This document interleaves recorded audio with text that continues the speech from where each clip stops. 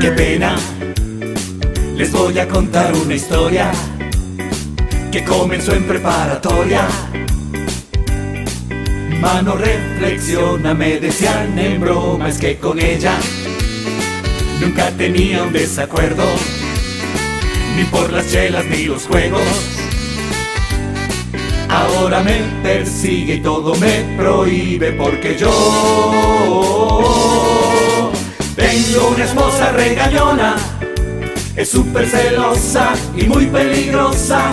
Tengo una esposa regañona, si el celu no contesto, Dios me guarde, con la policía irá a buscarme. Ella es como un centurión romano y con la espada en la mano.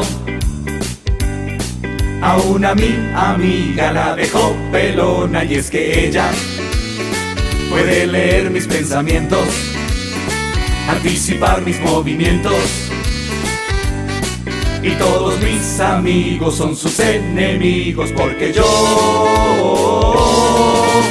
tengo una esposa regañona, es bien celosa y muy peligrosa. Tengo una esposa regañona, si el cel no contesto, Dios me guarde, con la policía irá a buscarme. Tengo una esposa regañona, es bien celosa y muy peligrosa. Tengo una esposa regañona, si el cel no contesto, Dios me guarde, con la policía irá a buscarme. Para arreglarte el día.